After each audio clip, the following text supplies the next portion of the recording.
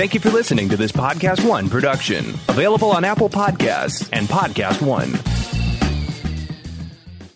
Napa know-how. This month, Napa's got all kinds of motor oil deals that can save you some serious cash. Like a 5-quart jug of Napa full synthetic motor oil for just $16.49. With savings like that, you may start feeling like a VIP. But don't let it go to your head. These oil deals are for everyone. Quality parts, helpful people. That's Napa know-how. Napa know-how. General States pricing. Sales prices not include applicable state, local taxes, or recycling fees. Offer ends 8/31/20. It's that little Chico Pitbull, Mr. 305, but I said Mr. Worldwide, and you already know what it is. Listen to my new podcast, From Negative to Positive. Subscribe today. Now, part of the things that we're doing over here at Negative to Positive is encouraging people to change their lives, change the things that are within their power. I want to thank our good friends at KFC for helping me bring this to you. Feed your whole crew with KFC. Let's go. I can get the KFC bucket of chicken, and you know, that's fire. Now, Babu, you know that you could get that mac and cheese, that mashed potato, gravy, those biscuits. Now, that's trouble right there. That is fire right there. You know, on Negative to Positive, we always talking about striving and achievement, and the Colonel Sanders story is a story that inspired me since I was 10 years old. Look how life comes full circle. Now I'm talking about Colonel Sanders and Kentucky Fried Chicken and how much I love it. Listen to my new podcast, From Negative to Positive. Check out the vodcast. Subscribe today. Apple Podcast, Podcast One, Spotify.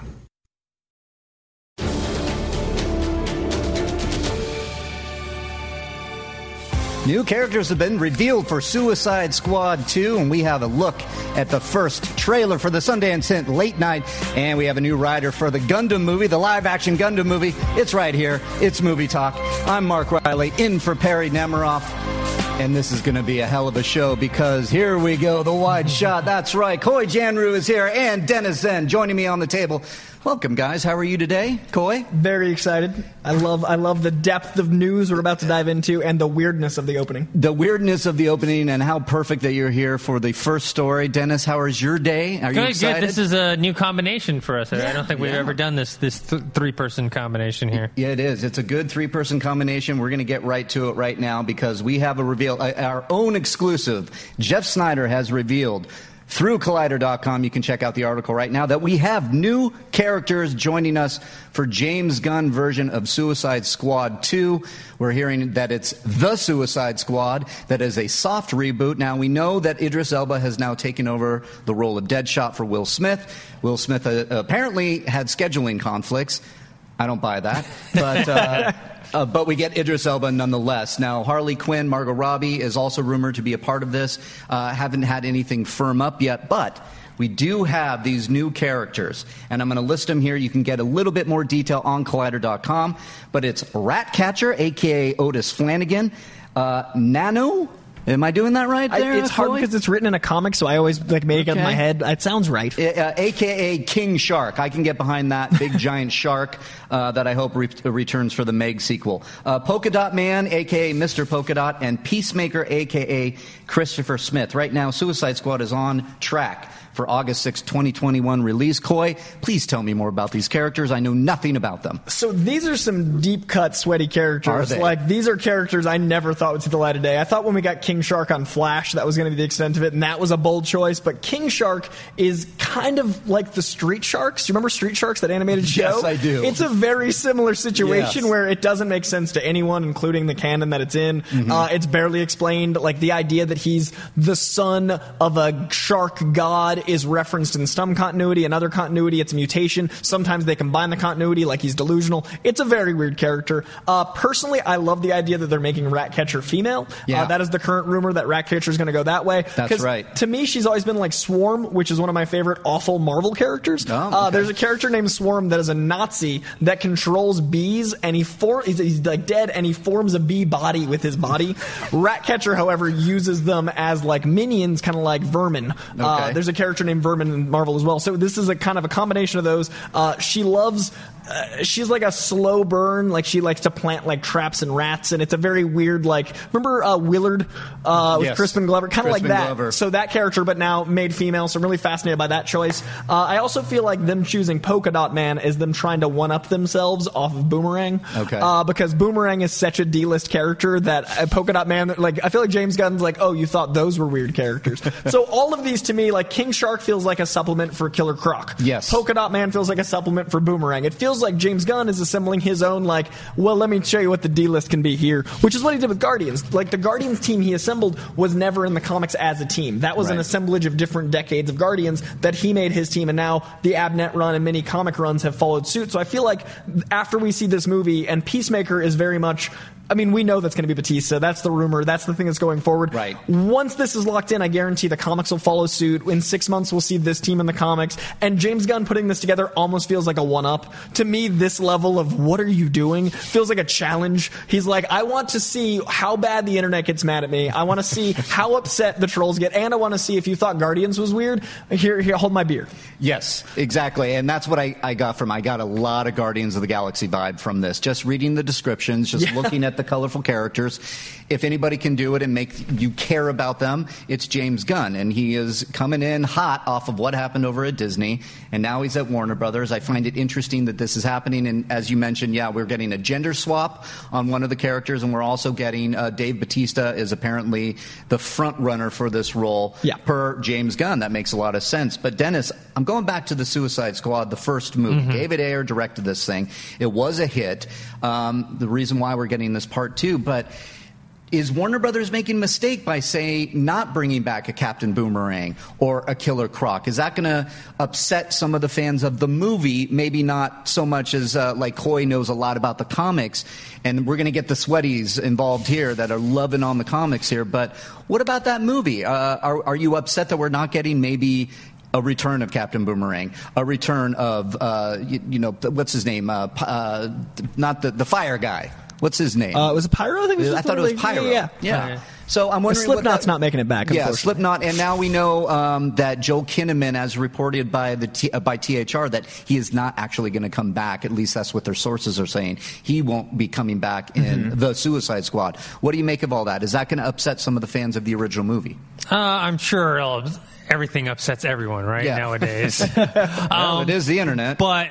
I think it's more of a case where they want to give James Gunn the leeway to do what he wants and put his stamp on it, because I think with WB, they're finding, okay, they tried to copy Marvel. It didn't really work for them. Mm-hmm. And what has been working for them is having these director-led individuals, almost standalone, even though the universe is connected, but more standalone movies. Look with what happened with Aquaman and Wonder Woman. So I think in this case, they're like, no, here we go. Let James Gunn do what he wants. I'm sure WB had nothing to do with, I want Polka Dot Man and Rag. You know what I mean? That's not a corporate decision. Right. That's not the sexy choice for those characters. So I think it's what he wants to do, and they're just giving him the leeway because they saw the success they had with Guardians and with those strange characters, a talking raccoon, a giant, a tree that only says one. You know what I mean? So they're giving him that leeway, and I think it's very interesting because I actually want to kind of see like someone like Jai Courtney come back as Captain Boomerang, because I thought that was his best role outside of what he did in Spartacus. Mm-hmm. I think in other movies I don't know if he was miscast or the roles weren't right for him. But I would have liked to see him back. Obviously, Harley Quinn, Margot Robbie, she kind of was the biggest star to come out of Suicide Squad. Sure. And so they're definitely going to have her back. But it sounds like more in a minimized role. Yeah. And Idris Elba is Deadshot. I love Idris Elba, perfect. So that's fine. Not that I didn't like Will Smith in that role. It's just if he can't do it, whether it's really schedule things or whether he just doesn't want to come back to a franchise that is potentially, rebooting itself. So, interesting choices. Not my choices in terms of characters that I want to see, but we're all trusting that James Gunn knows what he's doing. Yeah, and I think he does. And again, everybody's going to bring up Guardians. We're looking at that success. transferring over now. He's got the weird characters, but Dennis, you said something interesting. Margot Robbie, is she coming back? Coy, what do you think? The rumor is that she's coming. I know we have Birds of Prey. Mm-hmm. She's filming that right now. That character lives on in the DC connected universe somehow. But can she make it over to the Suicide Squad? Should she make it over? Because she's a big part of this, and everybody's wondering. We want her. She was very popular. But would that leave open for maybe Captain Boomerang to come back, or Killer Croc, and they assemble in there? And we just haven't heard that news yet. Well, I think what's interesting is like I was saying, the direct parallel of characters. So you've got your Rick Flag, might as well be the Peacemaker, plus the other two I mentioned. So Margot Robbie could be like an opening scene where they have some of the original members of the Suicide Squad, and then Viola Davis has to assemble a new team. Maybe that team's doing other stuff, and she assembles a team. We get an awesome James Gunn montage, cue the music, and the new team would be this team that replaces them for their specific goals. You assemble a team because one's the intelligence, one's the brute strength, one's the blah blah blah. That's all. Okay, wait. What does Polka Dot Man do? Polka Dot Man, like, how does he take down enemies? I feel like that's going to be our Katana, where she surprises us, or in this case, he surprises us. Katana was this awesome badass that when you see Katana from the comics, you're like, how is that going to translate? I think Polka Dot Man, James Gunn can write so well. That's going to be our weird, like, wait, am I in love with Polka Dot Man? I seriously feel like he's our Katana, where it's going to be the big, like, no way is this working. Wait, do I want to be Polka Dot Man for Halloween? Right. So I feel like they're all going to fill in a certain void, and I feel like with the Rick Flag mirroring Peacemaker, Margot Robbie isn't a direct mirror for any of these, so what they might do is have her in the opening scene, and then she's the third act savior. So you've got the team, and then you've got your highest build stars, you've got your Jennifer Lawrence thing where she's suddenly the lead, you've got Harley Quinn where she's suddenly the lead because it's your bankable star. So I could see her being a savior in the third act, and I could also see, I agree, man, Boomerang was the best I've seen him. So if he comes back as that beer guzzling Wolverine take, I'm all about that. So I could see them bringing the team and kind of doing a mesh at the end, and James Gunn paying reverence. I also got to say, I love that DC's doing the Suicide Squad and the Batman as like, this is the definitive take, we've added the. So I think this is the Suicide Squad, and I want to see this take because it seems very inventive and it seems bold, and it does feel like DC is like, we tried meddling, here's not meddling. Go nuts. Yeah, I like the Peacekeeper. I was reading up on him. I'm not familiar with the character, but that he's like a pacifist, but he's an extreme pacifist that's willing to kill for his pacifism. Which is sometimes what Drax is in certain runs of Guardians. So Batista as that take is such a great direct use of James Gunn's relationship with him. I love that casting. Oh, I love it. And I'm wondering, for Coy, you know the comics, is there a precedent set in the comics? Because I'm just being creative here. What if we have the original Suicide Squad, and we have Idris Elba replacing Will Smith, and it opens with a mission and a lot of them die, and that causes them to need to go get the Polka Dot Man, to go get the King Shark guy and the Polka Dot guy that would. What are his powers though? Is he just like Josh McCouga, wears a loud suit and everybody runs away?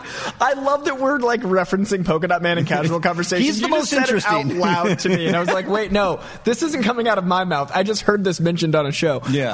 Polka Dot Man, I actually know the least about. I'm not gonna lie. I know him from the animated series because that was my introduction to that weird pantheon of Batman corner. Sure. And for the life of me, since that was the 90s, I don't remember anything but his suit, which is what we can see. So I won't claim to know Polka Dot Man. Right. That way the internet doesn't come at me. But I do know that having a team die off and be replaced is very common. That's actually how a lot of the X-Men we know came to be, was a lot of the X-Men were on an island, they had to go rescue them, and that's how a lot of our modern zeitgeist X-Men come to be. So they could do the Jason movie thing. Remember the Jason reboot where you lived 10 minutes of a movie and then everyone gets, spoiler alert from 15 years ago, everyone gets killed, and then the movie starts and you're like, wait, did I just experience a movie in a movie? That'd be a great way to do this new take, and I think James Gunn is bold enough, so I'd be all for that take. I'd be all for it too. James Gunn, say what you will about the man and what happened, but Warner Brothers seems to have a lot of confidence based on, obviously, Guardians of the Galaxy, and we're going to see Suicide Squad. It's getting ready. What do you guys think of this new lineup? Why don't you drop some comments in the live chat right now,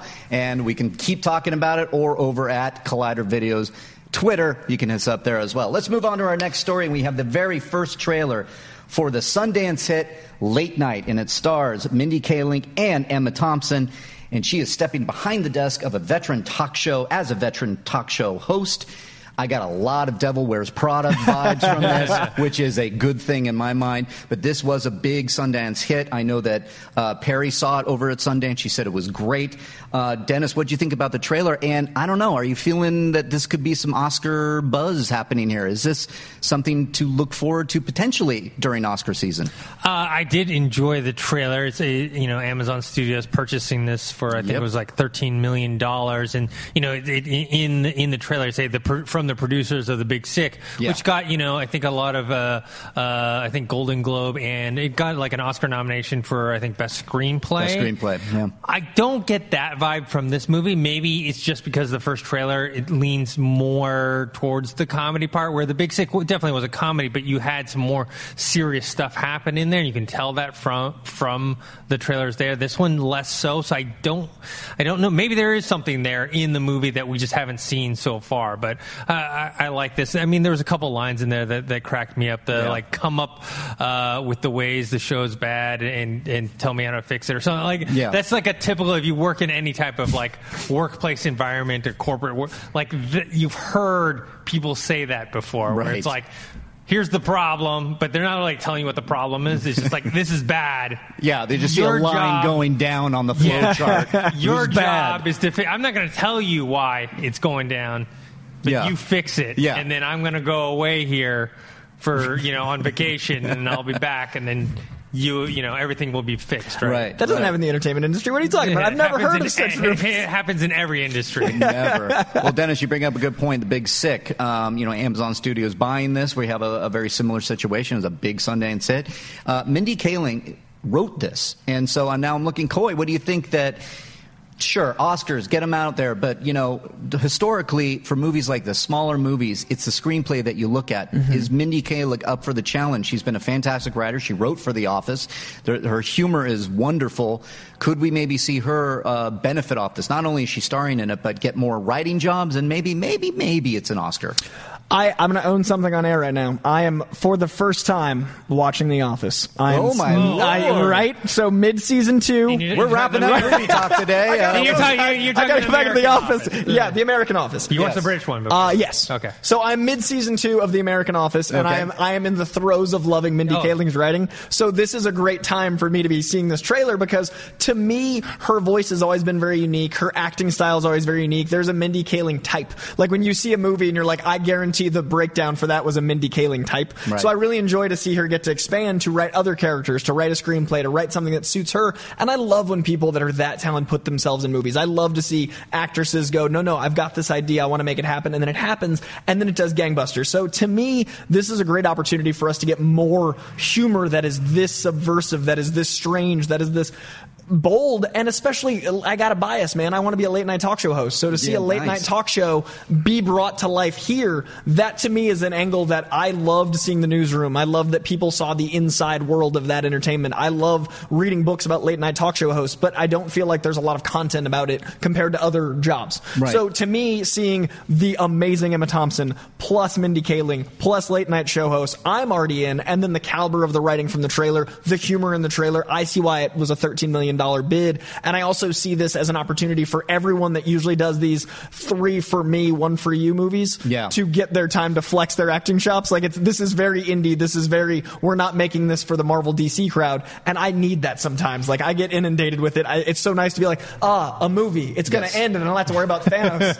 Oh God, I can can just watch a movie. So I'm excited. But are you excited that it is a shared universe with the Big Sick, and those characters are going to now appear, and then Thanos, of course, is going to snap his finger and everybody's gone. Well, the Emma Thompson Easter eggs, I'm already prepping my flowcharts. Yeah, exactly. But it shares similarly, like I said, with the producers. But you have, when you're talking about Mindy Kaling writing this and then also starring, that's what Camille did. He wrote The Big Sick about something that he was passionate about, something that he kind of lived through. I'm sure this movie with Mindy Kaling, she's writing a lot of personal stuff. I mean, I like that one line that cracked me up was I wish I could be a woman of color so I could get any job that I want. I thought that was hilarious. hilarious because it's one of those things where you're like, you laugh at it, but there's like actual people out there who believe that to be true. Yes, exactly. So it's kind of like mocking them. It's mocking them, and I love that they're kind of pulling back the veil and they really have something to say. Mindy Kaling is coming in, and she's like, it's that perfect scene that we've seen a lot of, but she does some great heart with it. It's like pours the trash out. It's like, ooh, it's more comfortable, and it's like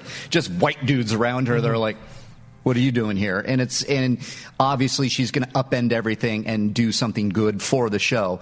I really liked it. What do you guys think? Are you excited for this? This was a big purchase at Sundance.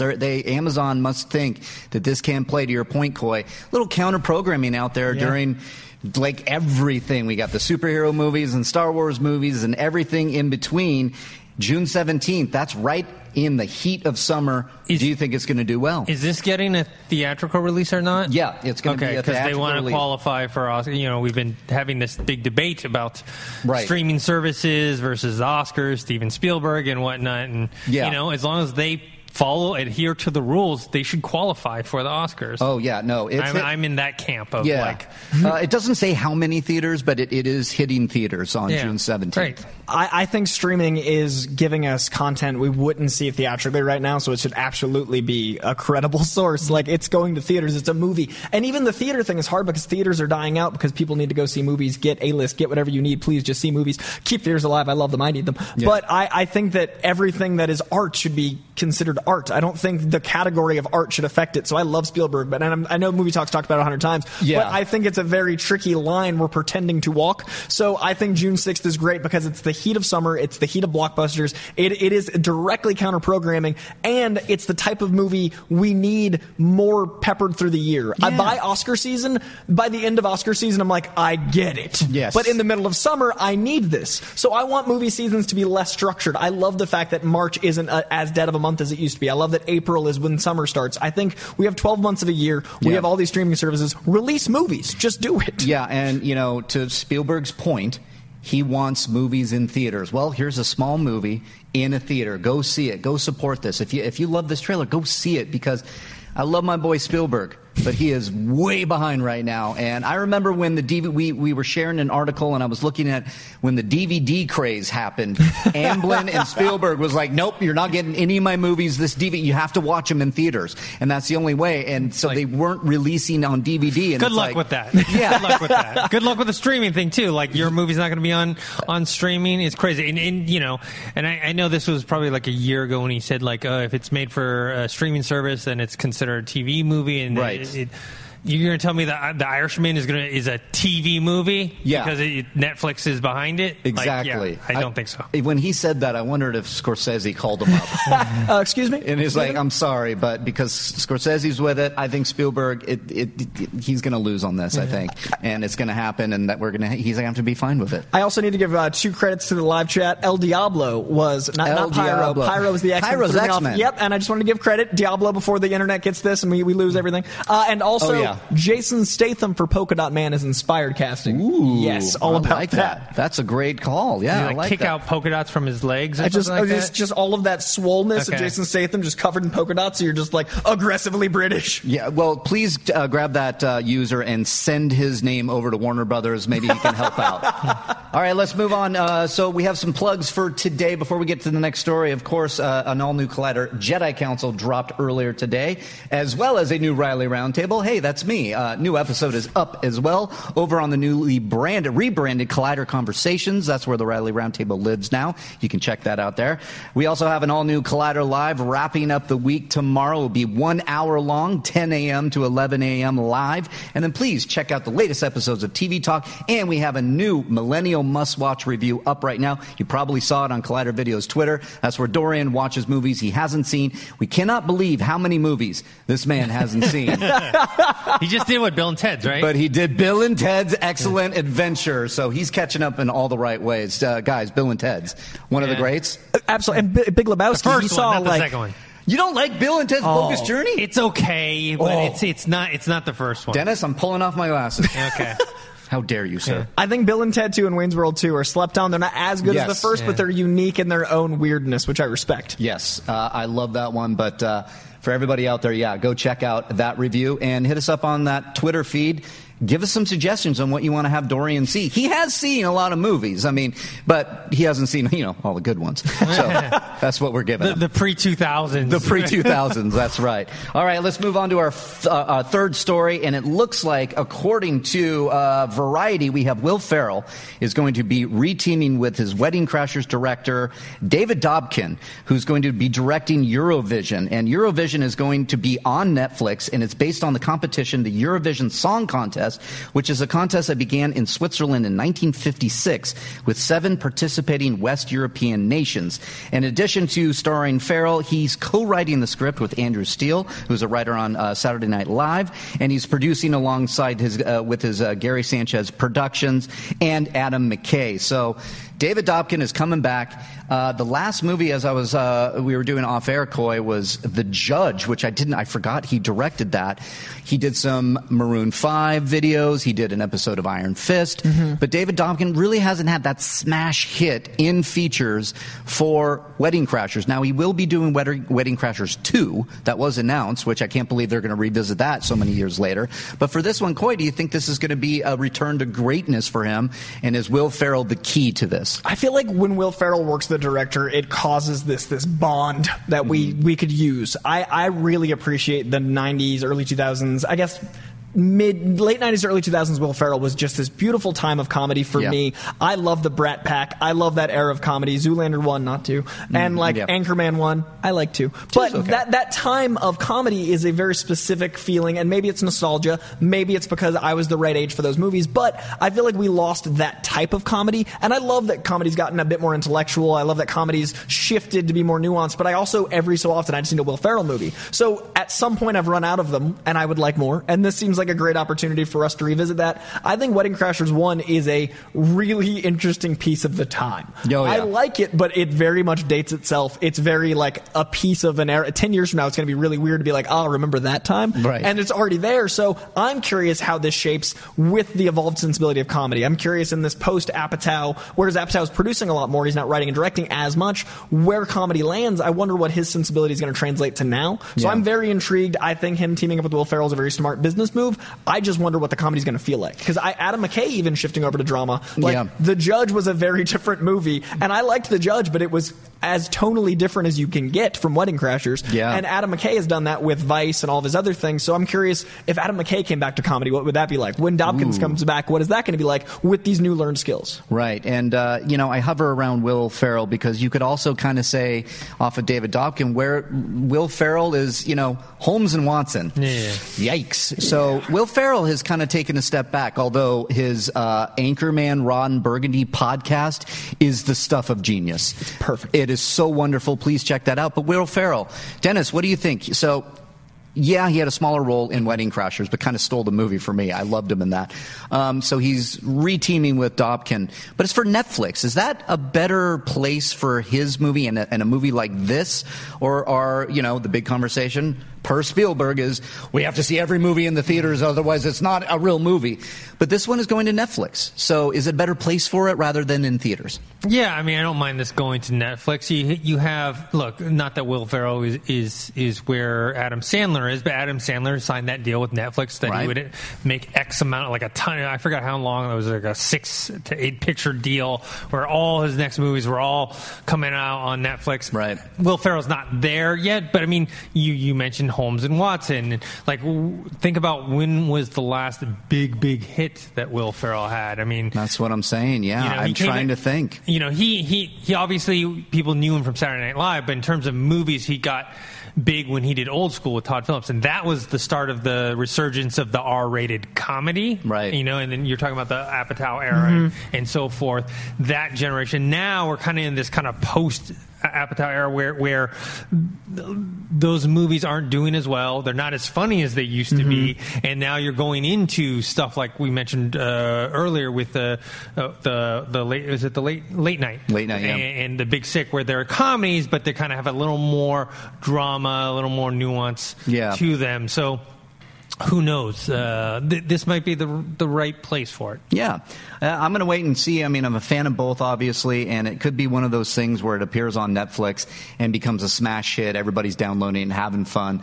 I hope for the best, because then we can see What is he going to do with Wedding Crashers 2? I don't know how you're going to do that same gag over and over again, but if anybody can, we'll see if David Dobb can. All right, guys, I want to remind you, though, as we get towards the end of the show, we're going to answer some of your live Twitter questions, so you can start sending them my way. At Collider Video, use the hashtag Collider Movie Talk, please, so I can find it, and we'll answer some at the end. All right, let's move on to our next story, and that is Deadline reporting that as part of his 3-year overall deal with Legendary Entertainment, Brian K. Vaughan is set to write the screenplay for the live-action Gundam movie. Now, I know this was a big, crowd-pleasing moment when Gundam showed up at the end of Ready Player One.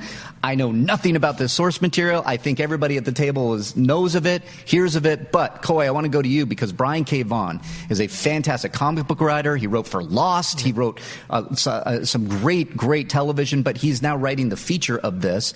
What do you think of it? Brian K. Vaughan does such an amazing job bringing the fantastical grounded. Runaways is a perfect example. Runaways, yeah. How am I rooting for the villain parents more than the kids? Oh, wait, now I'm with the kids. Oh, wait, now I'm with the parents. That is a testament to Brian K. Vaughan's brilliance. Saga, Why the Last Man, which is getting an adaptation. He's right. So good at nuance. And Paper Girls. Like, his bibliography is insane. But what he really specializes in, for me, is making the incredible credible. So for me, Gundam is maybe we finally get an anime that translates to film, because I've been wanting Dragon Ball Z for my entire life. Right. Since Toonami. And what came on right before Dragon Ball Z? Gundam. So if this precedes Gundam theatrically, then maybe Dragon Ball's coming, and this gives me hope, because Gundam... There already was a Dragon Ball. I don't count it. I don't acknowledge the cast of Shameless on Dragon Ball.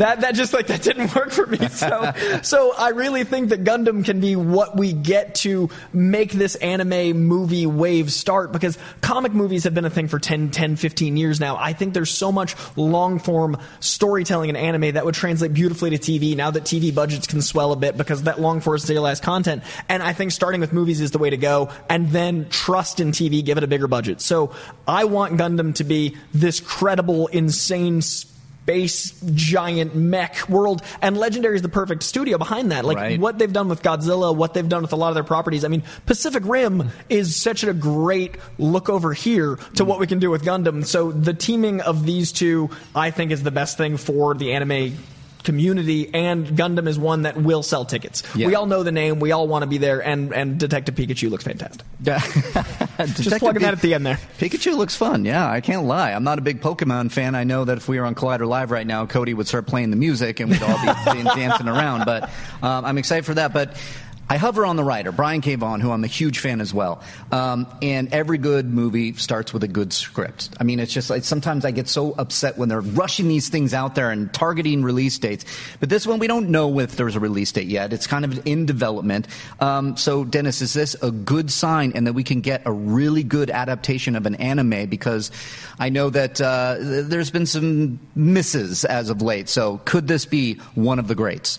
I don't know if it can be one of the greats, but it is a good sign because you're getting a quality writer. I'm a big fan of Saga. I'm a big fan of Why the Last Man and the stuff that he did on Lost. And you're right, it works with Legendary Pictures because they do have that kind of giant robot, giant monster thing going on. Who knows if Gundam is going to be part of this shared universe? Oh, can you imagine? Can they do that? If they can do whatever, they can do whatever the hell they want. They probably won't do it in the first movie, right? But yeah, it's good that they started with a good script. Let's see who they get for the director and see if they can translate this over. I mean, Gundam was something that I knew about and I was interested, but I never watched it because people have to remember, that back in the day there was no internet. I think some people forget, like back in the day, like I watched some anime, but it was very, very hard because you had to find a store that would rent you the VHS copies. There was I remember going to WonderCon way back in the day, and they had rooms where they would just play anime from VHS, and you would just spend your time. That's amazing. Because you had no access. There's no internet. There's no streaming. There's no nothing. So the only way you can watch, and these VHS are very expensive. Like I remember Record of Lodoss War. If you want to buy the set of VHSs, it's like $100 or something like that. Something that you probably could get for like $15 right now. Yeah, totally. So yeah, it's just one of those things where the culture has changed and anime has influenced much more in the U.S. now, and I think the time is right. And yeah, I'll be honest, I did not like Ghost in the Shell. But I appreciated Alita. Alita, I didn't love it, but I thought it was much more entertaining and it deserved more credit than people gave it. No, I've heard that about Alita, and I've missed it as well, and I really want to see it because I've actually heard really positive things. So you can start putting Alita in that camp, I would say, as one of the more successful ones based on what I've heard. But because, we don't know the source material that much, I'm putting it out there to you guys. What are some stories that you might want to see adapted for this movie? What are some casting choices? Let her rip for all our Gundam fans out there. Drop in those comments right now while we move on to our last story, and that is IFC has released the very first trailer for the documentary/narrative feature titled Framing John DeLorean. Alec Baldwin plays the famous automaker, and the movie is described like this: money, power, politics, drugs, scandal, and fast cars. The incredible story of John DeLorean is the stuff of a Hollywood screenwriter's dreams. But who is the real John DeLorean? So what I loved about this trailer, it is cutting like real documentary footage, but looking to be like a real documentary, but then doing that kind of true crime recreation thing, but with Alec Baldwin. So you're getting yourself a real movie here. It's half a movie. It's all about the DeLorean. I loved this trailer. I am very, very interested. Dennis, what did you think of this first trailer? I was more mixed because the story is interesting and it threw me off. That I was like, what okay, about Alec Baldwin's in it? Is he narrating it or is he in it? And then they start off with documentary footage and I was like, man, if this is a narrative, that guy's a really good actor right there. It's it's actual real footage, and then you see the recreations. I'm not sure how I feel about this because, on Netflix, I'm watching something similar, but it's Roman Empire, but it makes more sense. There's no documentary footage of the Roman Empire. You're not seeing old emperors interact with the Senate and whatnot. You know what I mean? There's no so that makes more sense where they're doing those recreation scenes while also they have Sean Bean, Game of Thrones, narrating over that, where this is an actual interweaving of these two things. Because I haven't seen it yet, I don't know if it's going to work. The trailer, it throws me off. Threw you off, yeah. Yeah, but maybe in the movie it works. Coy, what about you? Did it throw you off at all, or did you dig that? And do you think it's going to maybe alienate some moviegoers? Because we do have a release date. It's June 7th. We're actually getting it in select theaters. So it's not going to be wide, but will an audience turn out for this if they see a documentary footage and then they see Alec Baldwin? It's like, what is this thing?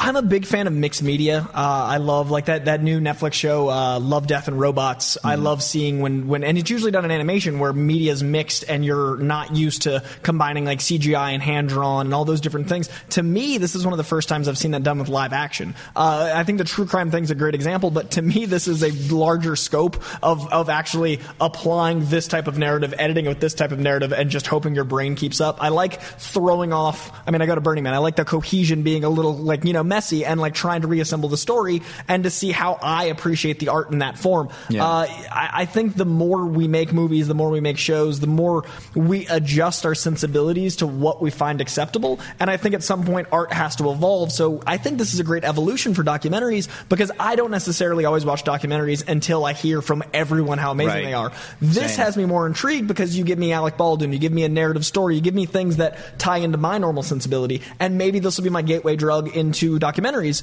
And I think that's a really good opportunity because I wouldn't have normally been like, oh, John DeLorean documentary, maybe. But the opening of this being all about drugs and cartel and Reagan, and they're doing the American Made meets Breaking Bad meets Escobar thing. Escobar changed everything. As soon as Escobar hit Netflix, it changed our sense of true crime. And I love drug stories. So this to me sounds like, what crazy 70s, 80s thing did I miss now? Because apparently it was bitchin'. Yeah, that's what I got from it. I mean, that's I'm like, oh, the guy that created the DeLorean that ended up in Back to the Future. I'm interested. But then there's you see drugs, you see drug cartels, you see this guy that, Alec Baldwin doing his thing. And I'm like, well, there's more to this. And they did this weird thing in the trailer. And I want to say weird, but great. And it was they said something about it being he hoodwinked, he conned people.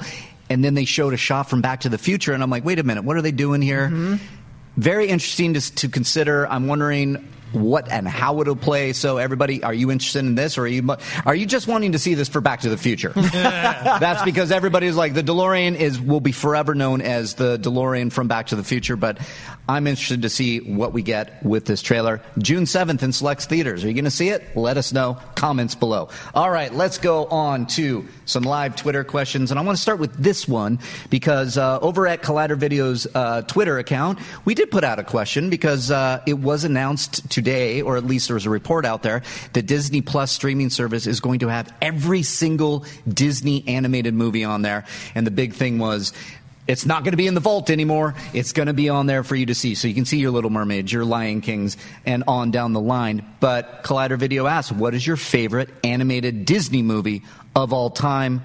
Coy, do you have a pick? So I've got a classic pick because I feel like I should start there. Aladdin. Aladdin? Is of that generation, the golden era, like post-70s, like that time. Yep. But my all-time favorite, the one I can watch every day, the one that I feel like is most me, Emperor's New Groove. Oh, look at that. My favorite Disney prince is Kronk. Yeah, I love that pick. That's not bad. What about you, Dennis? Are we counting Pixar movies? Do they count as Disney movies? Yeah, I would say let's not do Pixar just because if we're doing the vault and they're some of like Coy's examples, your Aladdin's. I would put Zootopia in there, Wreck-It Ralph. Okay, that's so the just ones that are Disney Disney, Studio. not Pixar? Yeah.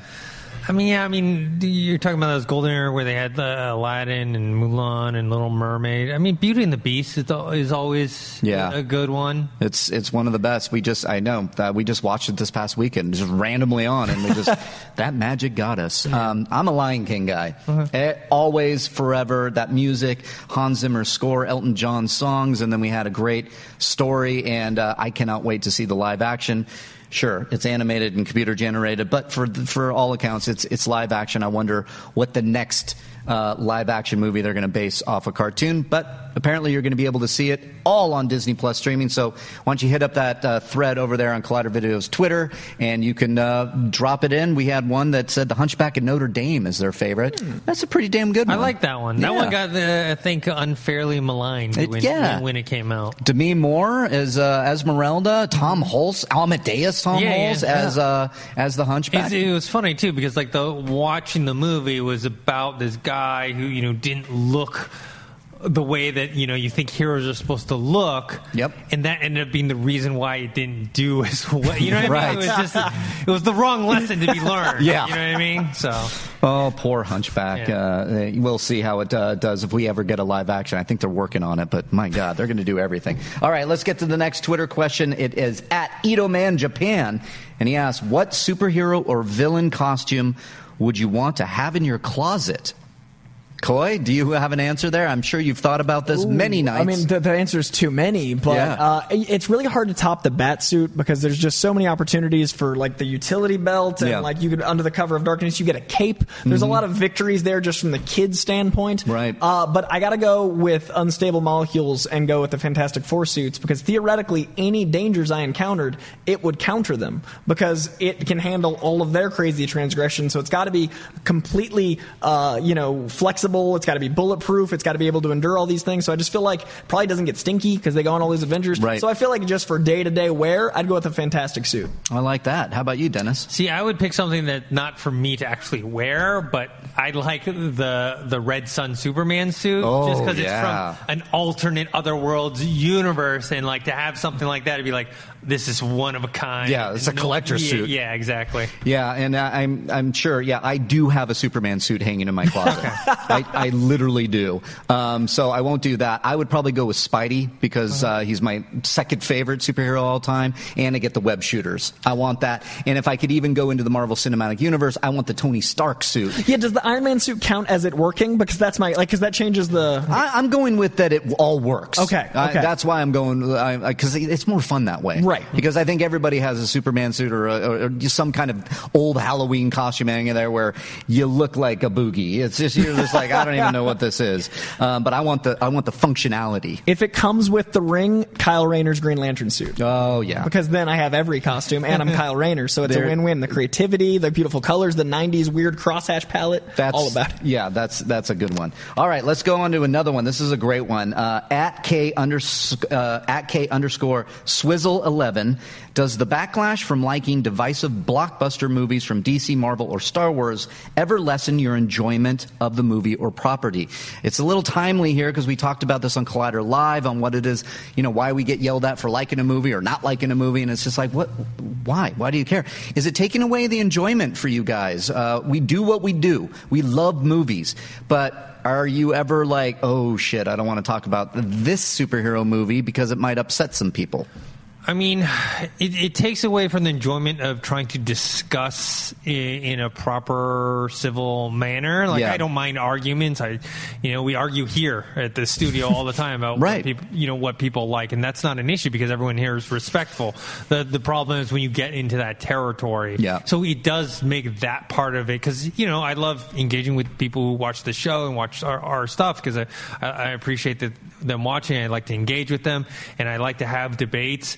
But I don't like when it's like this, I know like people, got, yelled at and screamed at for, let's say, not liking Aquaman, you know? So, just something simple like, it's like, you don't like a movie, big deal. Yeah. You know what I mean? It's not, or you like a movie, you like Last Jedi. Oh, well. Yeah. Yeah. And then I moved on with my life. And then, yep, exactly. So, what about you, Coy? I find I've worked on sets. I've seen what goes into movies, so I always at least like it. If a movie comes out and it gets made and it lands and it's not painful to watch, if it doesn't take 2 hours of my life away where I'm suffering, I will find something in it to enjoy, and that's always what I focus on. There's so much negativity in the world. If there's any morsel of goodness, my brain goes there. It's like, you don't remember bad memories? Yeah. I'm kind of the same way with movies. So I walk into a theater, I always find something I enjoy unless it's awful, and I tend to not talk about movies I don't enjoy. Like, I personally think Armageddon, I don't understand why people love that movie. So I don't talk about Armageddon because that movie's beloved and that affects someone's opinion of me and that affects someone's enjoyment of the movie. So I don't like to do that to someone's appreciation for a film because I know that movie took thousands of jobs, thousands of hours and everything else. So my not enjoying it only belittles someone's opinion on it. But I don't think it should, though. But that's the thing. That's how they receive it. Yeah, but I don't think it should influence someone. I would love if the people didn't receive things. I actually enjoy it. Like, someone who, criticizes Michael Bay all the time, I enjoy Armageddon. But you not liking it doesn't bother me. But that's the rarity. That's the thing is the internet and conversations, it becomes like this. I think that's just a bigger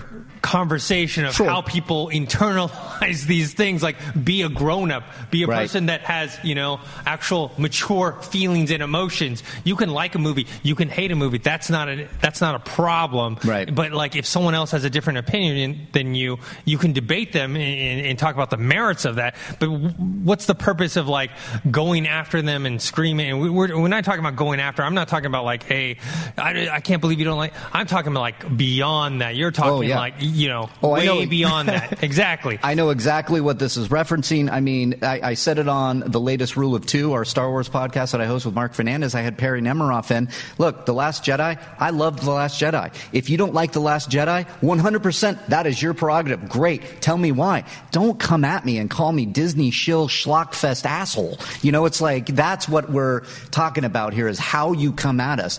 We would love to talk. And to answer this question, it's like, I've been in movies. It'll never take away my enjoyment of the movie. I get excited for a movie. Every single big blockbuster, that's how I grew up, on blockbusters. That was what I ate for breakfast, lunch, and dinner. So when a DC, Star Wars, Godzilla, Marvel, whatever it is, a big event movie, I am so excited to go in the theater opening night.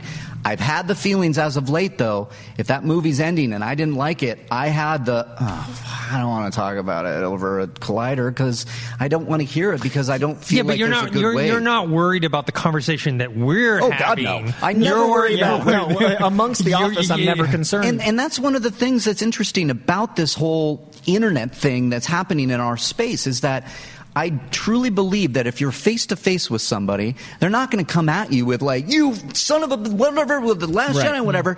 You're going to have a little bit different reaction, but it's on social media where the anonymity disappears and you have, a screaming Batman avatar telling you that you're wrong for your opinion or whatever it may be. And I think that's what this is referencing. What I find tricky, too, is the need to dislike things for the sake of disliking them that I think is getting to be more of a thing. Like, I personally loved Venom, and I had all the things that I loved about it that I could defend, and I get why other people didn't like it. I totally understand. But once that first week came out, the aggression towards disliking it, the you're dumb for liking it, that's where it gets tricky, because there's finishing a movie and when it ending, and you're like, man, I don't look forward to talking about this. There's also a movie finishing being like, that was dumb, I'm happy. Yeah. And that's what's really hard to also counter is I don't want to have the argument of why I liked something devolve into I can just like it. So I like appreciating art for what it is, appreciating movies for what they are, and I can even consider Venom art because in some ways. But I think there's also absolutely is a bad movie is art. I don't care. You know why? It's because there's a director, a writer, actors, everybody is doing something, blood, sweat, and tears. If that movie doesn't land for you,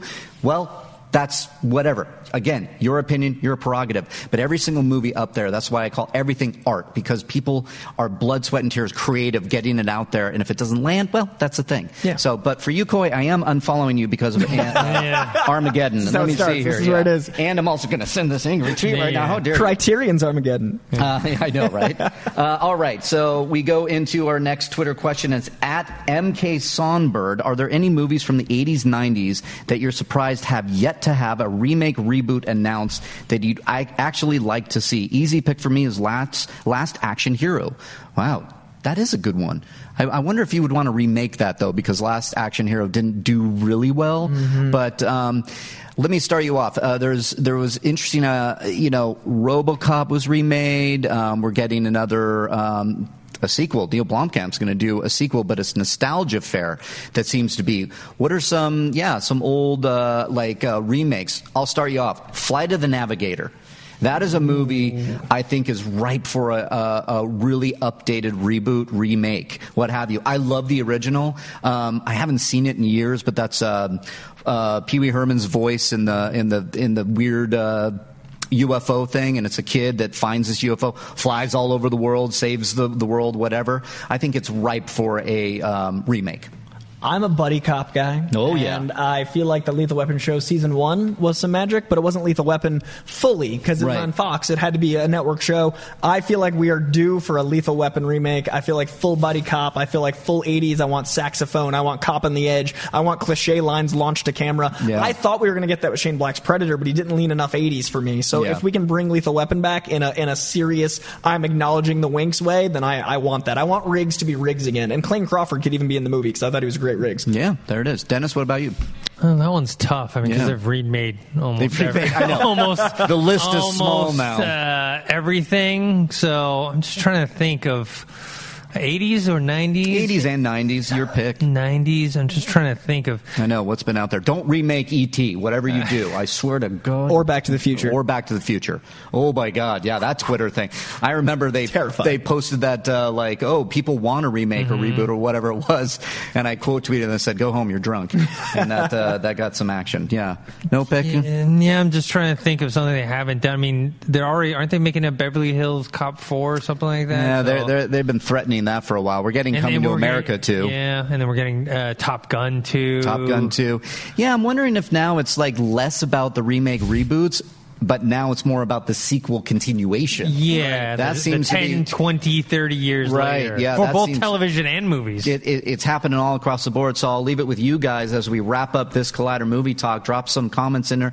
What are some shows, some movies, 80s, 90s, what would you like to see remade? And drop those in the comments or tweet at us at Collider Video. And that will do it. This has been a fantastic Collider Movie Talk. I'm happy to fill in for Perry Nemiroff, who is on assignment. I don't know what she's doing. Well, she's doing something, and you're going to see it on Collider Video. But I want to thank Coy Jandrew for joining us. Thank you so much, sir. Dennis Zen, thank you very much for joining us. And that'll do it for a new Movie Talk. That's today. We won't be back tomorrow, but we'll be back on Monday live at 4 p.m. PST.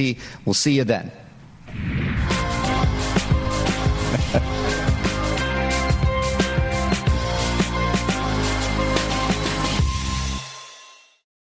Napa know-how. This month, Napa's got all kinds of motor oil deals that can save you some serious cash. Like a 5-quart jug of Napa full synthetic motor oil for just $16.49. With savings like that, you may start feeling like a VIP. But don't let it go to your head. These oil deals are for everyone. Quality parts, helpful people. That's Napa Know-How. Napa Know-How. General States pricing. Sales prices not include applicable state, local taxes, or recycling fees. Offer ends 8/31/20. It's that little Chico Pitbull, Mr. 305, better said Mr. Worldwide, and I'm here to tell you about my new podcast, From Negative to Positive, brought to you by my friends over at State Farm. I believe that to have success, you got to play the game, so that the game doesn't play you. You know, the biggest risk you take is not taking one.